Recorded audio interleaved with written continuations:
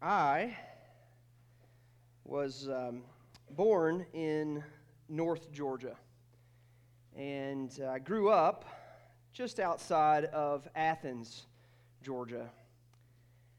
That makes me a lifelong and devout Georgia Bulldog fan. And I don't talk about this a lot from the pulpit. I don't rub this in. I don't talk about this as much as I'd like. I don't rub this in, but I'm devout. And what I mean by that is, for years, as long as I can remember, I have cheered for the Georgia Bulldogs. I have watched their games in the good years, in the bad years. I know what you're thinking. There aren't many bad years. You're right. But when we would say go 10-2 or 11-1 or heaven forbid 9-3, I still pulled for the Georgia Bulldogs. The good, the bad, the ugly. I bleed red, just like you do. And I will not wear certain colors, shades of orange. I won't wear certain shades of crimson. There's a state that is west of Georgia. It starts with an A, and if that's said in my house, my boys spit. I am a devout Georgia Bulldog fan. Tomorrow night, we play for our second national championship in a row. If we win, we're playing for consecutive national championships. It doesn't happen often. The last time a team did it, this team starts with the A, it was in 2010. So the last teams to have tried it, one team that starts with an A and the other one, the other side of Athens, the east side over there, they've lost, and man, there's a chance that we lose. And as a devout fan, I'm going to do our tradition in our household tomorrow evening. We're going to put out our Georgia flag. Our tradition this year has been ordering, I know this is going to blow your mind, but pizza from Pizza Hut. And we're going to cheer on the dogs wearing our dog attire. And this is what I want you to know, that tomorrow night, if we win a national championship, it will change absolutely nothing. Absolutely nothing. And if we lose tomorrow night, which I don't think will happen, but very well could happen, it will change absolutely nothing. Guess what? On Tuesday morning, the sun is still going to come up. And on Tuesday night, it will still set. Though God is still good, no matter if we win or lose, my fandom will not change no matter if we win or lose. I mean, the truth is, in our lives, we are devoted to things that we pour our time, our energy, our affection into things, and those things, at the end of our lives, will not add up to a hill of beans. They will not matter. And so what I'm telling you today is that we all are called to devotion. We read Acts 2:42. They were devoted to the apostles' teaching and one another. We're called to devotion that is something much bigger than worldly things.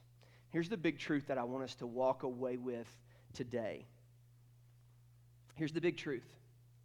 There is no greater thing to be devoted to than Jesus and his church. There's no greater thing. Jesus deserves every bit of our devotion. And in his church, he gives us the command to be devoted to his church. And so that's what we do. There's no greater thing to be devoted to than Jesus and his church. We're going to be continuing in the book of Luke. And we're going to be in chapter 2 still. We've slowly working through this. I think this will take a year, and it will take a year only because I do some video devotions and those kind of things to help cover some of our passages of Scripture. And so we're going to be in Luke chapter 2, starting in verse 22 this morning. And when the time came for the purification according to the law of Moses, they brought him up to Jerusalem to present to him the Lord, as it is written in the law of the Lord. Every male who first opens the womb shall be called holy to the Lord, and to offer a sacrifice according to what is said in the law of the Lord. A pair of turtle doves or 2 young pigeons. So I want to stop there and show you my first big idea as we start breaking apart this text, expositing God's word this morning, taking it apart and looking at it. Here's the first big idea. When you're devoted to Jesus, you are obedient to his commands no matter your financial situation. Now, from reading that passage, you may go, Zach, how did you come up with that? Especially that last part. Where did someone's financial situation, someone's social status, or whether they have money or not have money, where did that come from in that passage? I had a plane ride home late Thursday night, and I don't remember what time we boarded. I think it was like close to 9 o'clock boarding the thing, right? And so it was a late night flight home. And normally I try to read or work on flights, but I thought this late at night I'm going to binge a show. And I downloaded a show on my iPad, and I began binging it.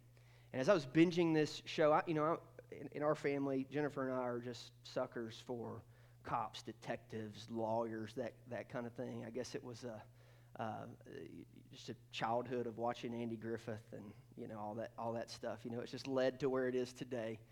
And this certain lawyer that I was watching, he's no Matlock, but he said this line. He's like trying to figure out this case. He's trying to look at it, and he says to his assistant, he says, sometimes you have to go and you have to read, you have to look at your evidence, and you have to look at it over and over, 100 times over before you see it. But when you see it, you know it's there, and you know you got it. And I feel like that's what I did with this text this week. I felt like I read this text over and over and over, and then it was like, there it is. When it came time for their purification, according to the law of Moses, right, their devotion is being shown in their obedience. This is what they're supposed to do. They're supposed to take Jesus just like everybody else, because it's written in the law of the Lord in Leviticus. I had to go through it in my head. I was about to say Lamentations. Lamentations, isn't it? In Leviticus, it's written in Leviticus, this is what you should do. Every male who first opens the womb shall be called holy. You take your male child and you go into Jerusalem and you go to the temple. You present him to the Lord and you offer a sacrifice. This is what an obedient follower of God, this is what a good Jewish person would do. They would go and they would offer a sacrifice. But listen what it says. A pair of turtle doves or 2 young pigeons. And that's the clue. I went to Leviticus 12 and I began to read. A year-old lamb is actually what was required as the offering. Not 2 turtle doves, unless you were poor. And if you were poor, when you went in this act of obedience, God made a way for you to still give. So what you should have given was a year-old lamb and a pigeon or a turtle dove. You could make that as this sacrifice. This would be your offering. But if you were poor, you could skip the lamb and you could just throw in 2 pigeons or 2 doves, which would be financially way less. And this is what we know to be true of Jesus' parents, Joseph and Mary, that they were young, that they were just together. They were betrothed and then engaged and then would be married, and that they would be young and that they would be poor. As I read this, I began to think, there's a decent chance that if Jesus' parents walked into the average church in America, they would be looked down on because they're poor. Because in our country, in our materialistic world, we so often look down on or have prejudice to those who do not have. In our country, we very much are a country of the have and the have-nots. And man, this is what we see. In God's house, there is no have and have-nots. You either have Him or you don't have Him. And your financial situation, the amount of money you have, does not change that. And then we see this ethic throughout Scripture, don't we? In our country, we think money, money, money, money. We think prosperity. We think gain, gain, gain, gain. We think security comes from it. But yet, here we see that it doesn't. I'm just going to follow even Luke's train of thought in the book of Luke. Luke chapter 6 in the Beatitudes. And of course, the Beatitudes are also in the other synoptic Gospels, most famously in Matthew, but they're used here. In Luke 6:20, Jesus says this. He lifted up His eyes on the disciples and said, "Blessed are you who are poor, for yours is the kingdom of God." Here he says, "Blessed are the poor." We know what's later said when we talk about the rich young ruler and what Jesus said. It's harder for the rich man. It's easier for him to enter through a camel to enter through the eye of a needle than it is for a rich man to enter into heaven. If you skip down to verse 24, he says, But woe to you who are rich, for you have received your consolation. This is what you've got, what you've earned on earth and what you have failed to give to me, what you failed to render over to me. You've got what you have here on earth. You've denied me. You've rejected me. But look at the poor person who knows they needed me. Continue on. Go to Luke chapter 12, verse 32. He says this, "Fear not, little flock, for it is your Father's good pleasure to give you the kingdom. Sell your possessions and give to the needy. Provide yourselves with money bags that do not grow old, with a treasure in the heavens that does not fail, where no thief approaches and no moth destroys. For where your treasure is, there will your heart be also." And so we're reminded the things that we hold on to, the treasure that we hold on to, that's going to show where your heart is. And if you're devoted to Christ, guess what? Your bank account is going to tell it. And this is what was true.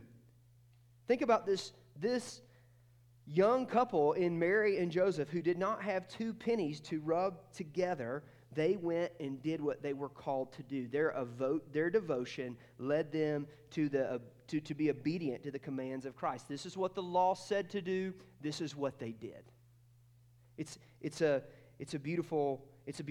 Obedience is a beautiful thing. It makes me think there of the widow's mite, Luke 21.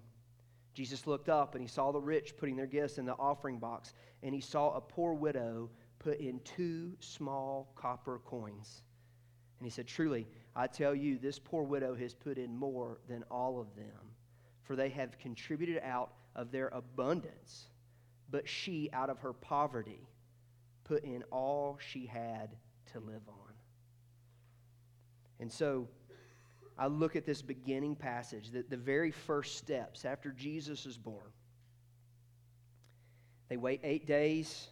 It says in the prior verses, Jesus is circumcised, and then according to the law, they did what the law prescribed, what the Lord commanded. They waited the time period, and they made the 5-mile travel from Bethlehem to Jerusalem to sacrifice, to offer Jesus, just as we see in the Old Testament, this offering of the Son, to go, hey, we're offering our Son, Lord, He is yours. It's a beautiful thing. It's a beautiful thing, and the devoted Christian will live their life this way. Not devoted to the things of the world, but devoted to Christ, and your actions then will follow it. In the Old Testament, we often talk about the tithe. We would say that in the Old Testament that we would give 1/10 of what you had. So if you had 10 bulls, you give 1 bull. Well, it's true, that's true, but it's a simplified way of looking at it because there's multiple offerings throughout the year. There's Thanksgiving offerings, there's sin offerings, there's offerings at certain festivals and this festival. So in reality, it was more. In the New Testament, we kind of look at that and go, okay, this is the principle that we would then give a tenth of what we earn to say, hey, this is to Christ. This is who I'm devoted to first, that this is a first fruit offerings, that this comes first. And it's beautiful what the Lord does. That the Lord says, hey, it doesn't matter how much money you have or don't have. Your offering is your offering, and it's beautiful. I mean, he looks at this widow's mite who gave out of her poverty. I'm often blown away in our church by our college students because this is what I know. Some of our college students, they poor. You know, they are walking, living poverty in our midst. Like I remember one pastor telling he pastored a church with a lot of college students, and they still passed the plates. And he said one Sunday they got a bacon, egg, and cheese McGriddle, and I was, he was like that. It was a college student, no doubt. You knew exactly who did it. It was a college student I'm blown away that our college students, so many of them, are just faithful to give. Some of our college students outgive some of our families. They're devoted. They're going, I don't have much, but I'm going to give away first. I'm going to trust the Lord in this obedient action. I could just think that there would be a lot of couples that would be in Mary and Joseph's position that go, look, we don't have anything. We don't have nothing. Let's not even waste the trip and insult the Lord. But the beauty of this is we don't bring anything to the table, that it's all gifts from God. And no matter what he's gifted us, we turn around and we gift it back. It's the beauty of devotion and following Christ. So no matter your financial situation, we all have the ability to, when we give, it takes the treasure. It makes us, it recalibrates our hearts to say, hey, this isn't just about giving. This is about our devotion to Christ. Now, let's keep going. Verse 25. Now there was a man in Jerusalem whose name was Simeon. And this man was righteous and devout, waiting for the consolation of Israel, and the Holy Spirit was upon him. And it had been revealed to him by the Holy Spirit that he would not see death before he had seen the Lord's Christ. And so he came in the Spirit into the temple. And so I read this passage. We read of Simeon who would have been there, someone who worshiped faithfully at the temple, who showed up at the temple, who was looking for the Messiah, who was looking for the advent of Christ. He was looking for the Savior to come. That's what Simeon was doing. Simeon had read the Old Testament. He knew the Old Testament. He knew that what it prophesied, that a Messiah would come, that a Savior would come. And so he waited expectantly. He visited the temple. He worshiped. And somewhere in there, the Holy Spirit revealed to him, hey, you will not taste death until you get to meet the Messiah. Now, I want you to understand something. That's a gift. There would have been many, thousands and thousands of others of Jewish people who longed to see the Messiah, who longed for the Messiah to come, that would not get that opportunity. But in the Lord's sovereign hand, with his sovereign plan, he blessed Simeon, and he told Simeon, hey, it's coming. And so it had been revealed to him by the Holy Spirit, and he's sitting there, it says. And the Holy Spirit nudges him. The Holy Spirit was upon him and says, get up and go to the temple. And so here's my next big idea, is that when you are devoted to Jesus, you walk in his Spirit. At our church, we often say, if not in the power of the Holy Spirit, then the power of who? If not in the power of the Holy Spirit, then in the power of who? Well, the answer to that is yourself, and you're living in your own flesh. You're living in your own power. You're not dependent on what the Spirit would do, the way that the Spirit works. And so some of you, as I say this, you're like, I have no clue what you're talking about. I've never really felt a nudge from the Holy Spirit to do something. But yet, this is what we know, that the Spirit moves and works, that the Spirit draws people unto Himself, when we were in rebellion to God, when we had hatreds in our heart towards God, that movement of our heart towards God was the Spirit working in us. And what we know is that those who confess with their mouth that Jesus is Lord and believe in their heart that God raised their Son from the dead, God saves. And when He saves you, He puts His Holy Spirit in you. Galatians 2:20 says, I've been crucified with Christ, and it's no longer I who live, but it's Christ who lives in me. And the life I once lived in the flesh, I now live by faith in the Son of God. That means you are walking in the Spirit. I could walk through hundreds of times in my life where I just felt this is the right thing to do. This is what we ought to do. This is what the Lord is calling me to do, and I ought to do it. And man, there's been some times where I wasn't looking for that. Sometimes where it was a random act. It's a hey, the Lord put somebody in your path. You ought to go over there and talk to them and share Jesus with them. And then you do, and the Lord moves and works.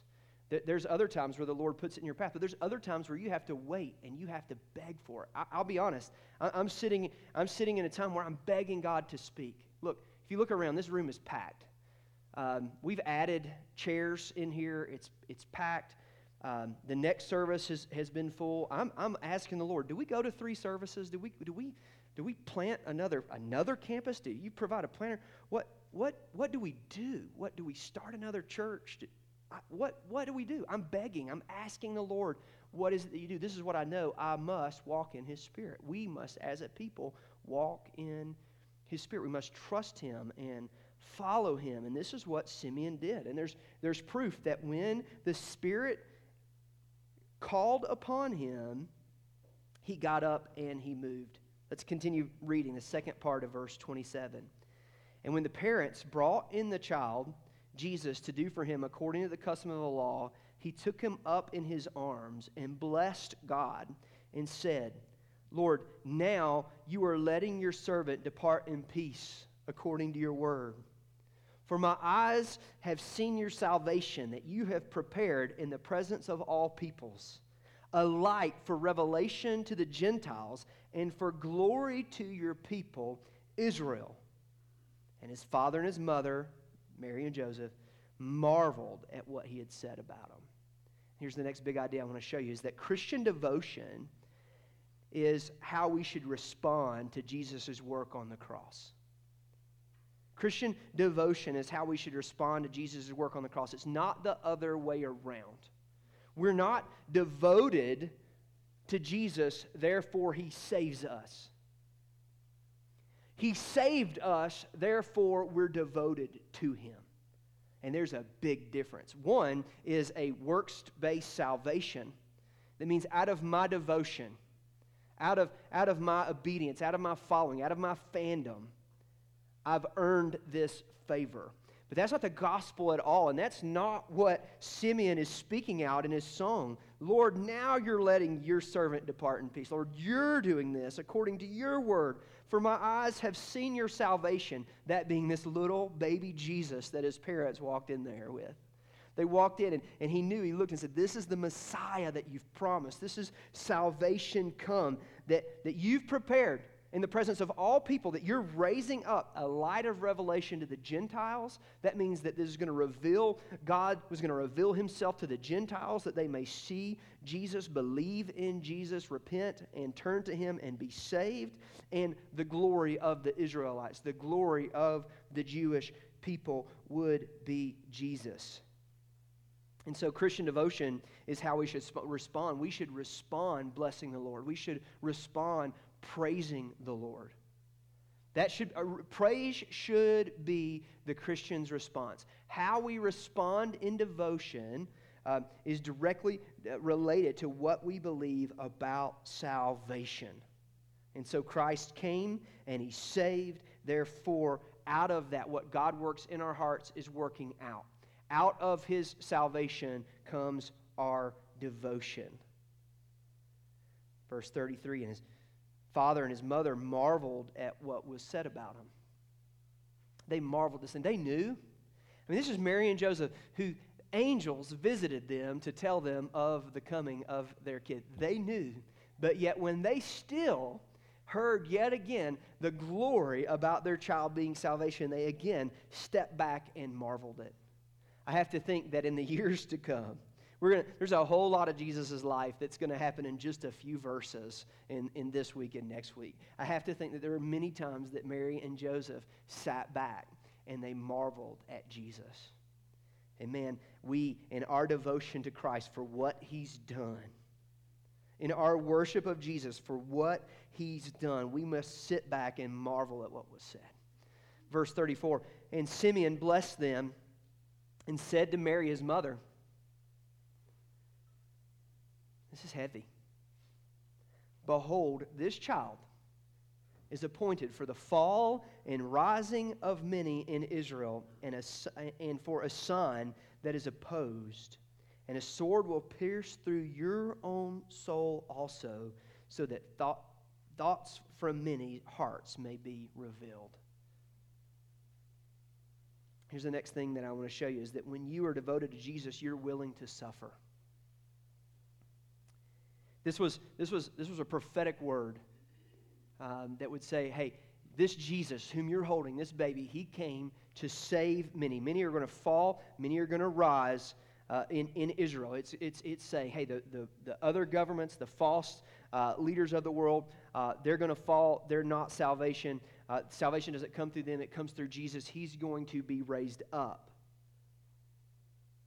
But He's going to be raised up, and He's prophesying essentially, He's going to be crucified. His fall, his death is going to be what raises others up. And this is thrown into her. And a sword will pierce through your own soul also. So this young mother, carrying the Messiah, carrying this anointed special baby, that is God, literally God in the flesh, is told that her baby is going to die for the sake of others. So she knows that she is going to suffer for others. I don't know that there are many moms who bring home their newborn child that want to look that child wrapped there holding that baby and think, babe, I'm going to raise you to die. I'm going to raise you to die that others might live. No, that's not the thought that we have, is it? It's that I'm going to raise you to live. I'll do everything I can to keep you safe. I'll do everything I can to protect you. And yet she's told, and I would just remind you, the night of the crucifixion, Mary's there. She's there. This is looking forward to what is going to happen. It is if the sword that pierced Jesus' side, as she looks on it, it is if it would have pierced her.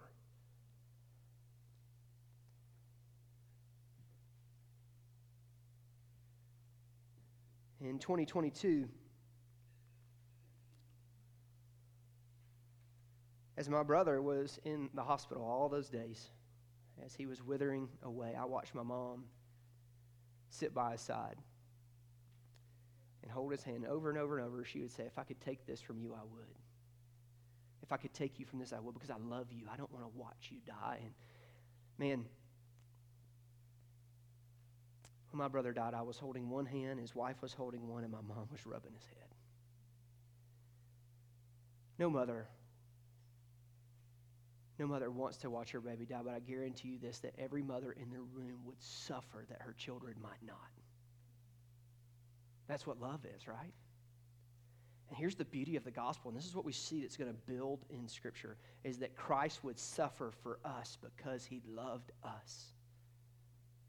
Christ would suffer as a mom would suffer so that her child would not. Christ was the only one who could suffer. Christ was the only one who could pay the price for our sins. The mother's love could not take that away. Your mother's love cannot pay the price for your sins, because just like Mary, by the way, Mary was a sinner. She was just, what was she just doing? But paying a sin offering. Because our mothers aren't perfect, because our mothers are sinners. They can't pay the price for our sins. Only Jesus could. And here's the beauty of this, as devoted followers, this is what we have to learn. Mary obviously was willing to live and to suffer so that others might live, and we ought to be the same way. Devoted followers of Jesus must be willing to suffer. If we look farther down in Luke, we're going to see that. We're going to see over and over in Luke that we're called to suffer, that we're called to follow Christ no matter what. Let's continue, verse 36. And there was a prophetess, Anna, the daughter of Phanuel, of the tribe of Asher. She was advanced in years, having lived with her husband 7 years from when she was a virgin, and then as a widow until she was 84. She did not depart from the temple, worshiping with fasting and prayer night and day, and coming up at that very hour, she began to give thanks to God and to speak to Him all who are waiting for the redemption of Jerusalem. So here's my next big idea, is that when you are devoted to Jesus, you're willing to wait on God to move. She was advanced in years, might be the biggest understatement in this passage. This lady was old. She lived with her husband 7 years from when she was a virgin. So, let's say if she was Mary's age and was 13 when she got married, that means she'd be at 20, right? And then as a widow until she was 84. So think about that. Let's say, so there's different interpretations of how old she was. Some people think that she was a widow 84 years. Other people think that she was 84 years at this point. So if some people are right, and she lived without her husband 84 years, you've got to think she's like 104. If not, she's 84 and she's been without a husband 64 years. Either way, look at her waiting on the Savior to come is impressive, isn't it? So, Anna, the prophetess, who would have hung around the temple, who would have been at the temple daily, she was a devoted person. She wasn't just devoted a little bit. It's a lifelong devotion, a lifelong following of God, a lifelong pursuit of waiting on the Messiah. She did not depart from the temple. Some scholars think she may even live just outside of the temple's walls, worshiping, fasting, and prayer night and day. This is a devoted lady. She was devoted. For years and years and years, she was devoted. And at that very hour, she began to give thanks to God and to speak of Him to all who are waiting for the redemption of Jerusalem. Listen, in our world, we live in a world of instant gratification. Most of us at this point think Amazon Prime is too slow. We think our emails deserve immediate responses, that our text messages deserve immediate responses. Like we want, we get. We want it, we go get it. We go to the store, we get it. We are very bad at waiting. And sometimes we're going to have things put in our life that are way, way bigger than man's hands, way bigger than our ability to order it on Amazon. And what we're going to need is the power of a living God to move. We're going to see things that are so far beyond our ability, no matter how much money we have.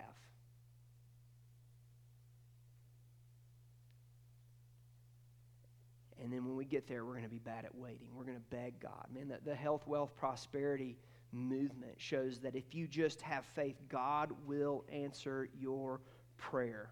And He'll do it immediately, do it this fashion. But yet what we see in the Bible is that the righteous wait, the devout wait, that there will be things in your life that you have to wait for. And that waiting is an opportunity for us to trust the Lord. Waiting is an opportunity for us to depend on the Lord, to cry out to the Lord. Waiting is a gift. And so if you're devoted to Jesus, you're going to be like Anna, and you're going to be willing to show up. I'll occasionally meet somebody who comes to church, and I'll start a conversation, and I'll realize they need a quick fix. They need a 90-day wonder. They're at they feel like they're on the brink of life, and they need a turnaround. And so in my mind, I'm like, you showed up to the right place, right? Nothing will turn your life around like Jesus will turn your life around. And they'll come to church about 3 weeks, and when it hasn't automatically worked, they're done with church. Now, that's foolish, isn't it? That's as foolish. Like this time of year, there are tons of people who are going to the gym, and they're working out, they're feeling it, they're feeling sore, they're going back to the gym, they're flexing in the mirror, they're not seeing any change, and in 3 weeks, what are they going to do? They're going to walk away. But what do we know about physical exercise? That it's a lifetime pursuit, that when you go to the gym and you see somebody that looks jacked and stacked, that didn't happen in 3 weeks, right? There's no 90-day wonder, there's no wrap, there's no oil, there's no rub, there's no supplement that will make you healthy. The same thing is true spiritually. That is a life of devotion, a life of showing up and being devoted, committed. We should look at the early church in Acts 2:42 and say that's the model for us, that we're devoted to the apostles' teaching. We're devoted to the breaking of bread. We're devoted to taking care of one another, devoted to living life together and realizing this is a lifetime of obedience and walking in one direction. That's what following Christ is. And so we must be willing to wait on God to move. So often in church we fabricate the movement of God. We make things happen and say that it was God happening when really we just made them happen. Rather, we ought to be like Anna, and we ought to pray night and day and wait for God to move. Verse 39, we'll keep moving.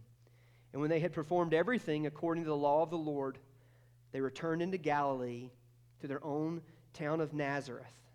And the child grew and became strong, filled with wisdom, and the favor of God was upon him. Here's my next big idea. My last big idea is that when you are devoted to Jesus, you are willing to do everyday normal things for God's glory. When you're devoted to Jesus, this little passage, man, this gives us a lot of what happens to Jesus' life from here to the next time we hear about him. These next verses, he's 12. Right? So from the time he's less than 2 months to the time that he's 12 years old, this is what we know. They performed everything because they were devoted followers of God according to the law of the Lord. They did everything they were told to do. They were obedient. What we know of their story is that they went to Bethlehem, that they kept quiet as they were to keep quiet, that they named the baby Jesus as they were told to name him Jesus. He wasn't named Joseph like would have been customary. They named him Jesus, that they went to the temple, and they made this, it's about a 90-mile journey back to Nazareth. They made that 90-mile journey, and then the child grew and became strong and filled with wisdom, and the favor of God was upon him. And these same devoted mother and father, devoted to obeying God, devoted to their son Jesus, did what normal, everyday parents do. They changed swaddling clothes. They potty trained. I don't know what it was like to potty train Jesus. I'm going to assume it was easy, right? I don't know if he cried a lot. I don't know if he ever had colic. We don't know any of those things, right? But we have to know that they are normal, everyday parents doing this normal, everyday life for the glory of God. I mean, that's a huge part of the Christian life. That's a huge part of our devotion, is just living quiet, simple lives most days, day in and day out, devoted to what God would have us do. I look forward to Luke chapter 9, and maybe one of my favorite passages in Luke. He said to all, if anyone would come after me, let him deny himself and take up his cross daily and follow me. There's a dailiness to following Jesus. There's a dailiness to our walk with Christ. And man, there are so many days that it is going to feel mundane. It's going to feel unimportant. I mean, he says to them, if anyone would come, if anyone would come after me, he must be willing to lose his life. But it wasn't every day of the apostles, the disciples' life that their lives were threatened, was it? There were some days they just went fishing and cooked on a shore and heard stories from Jesus, right? There are days in the advancement of Paul in the church where Paul had a pretty mundane day. And we must be willing to do the very normal, mundane things. And so, man, if I could show you what devotion looks like in a passage of Scripture, I probably would not have picked this one. But isn't it beautiful that we look and we see that Mary and Joseph being willing to give, even though they were poor, brings God glory. It shows their devotion. That Simeon, living in the Spirit, being nudged by the Spirit, walking in the Spirit, shows his devotion. That in his worship, in his song that he wrote, in his praise, in his taking his mind's attention and his heart's affection and putting on the Lord for who he is and what he's done, it shows his devotion. For Anna, showing up and waiting over and over, day after day, night after night, praying and fasting and waiting on the Messiah, that in her waiting it brought God glory, and that in Mary and Joseph, normal, everyday rearing of their child and loving their child, it brought God glory. At our church, our mission statement is very simple. We want to glorify God by proclaiming Jesus Christ. That's our mission statement as a church, and that should be your mission statement to live by. Be devoted to Christ and live your life to bring Him glory. Father, we love you and we thank you for your word. It is a gift, and we thank you for your church. Thank you for these people in this room and how much they mean to me, how much I love them, how much I care for them. Now, Lord, I thank you that we're able to gather together and to pursue you, to pursue bringing you glory and honor, to make your name famous in the everyday things of life. Lord, I look at our little church. I look at our $17,000 that we raise for missions. I realize that in a lot of ways that's a widow's mite. I know there are churches that raise 10 times that for missions. But yet, in our smallness and in those moments, and in a bunch of college students and our young adults, our adults, that we're willing to give sacrificially, that we're willing to follow you, to be devoted to you. And so, Lord, increase our devotion to you. Lord, let our faith and trust be in you and not our own works. May our devotion come from what you have done for us. Lord, may we believe in our hearts that you raised your Son from the dead and live by it. Lord, may we as a church bring you glory. In Jesus' name, amen. Let's stand and sing a song of response.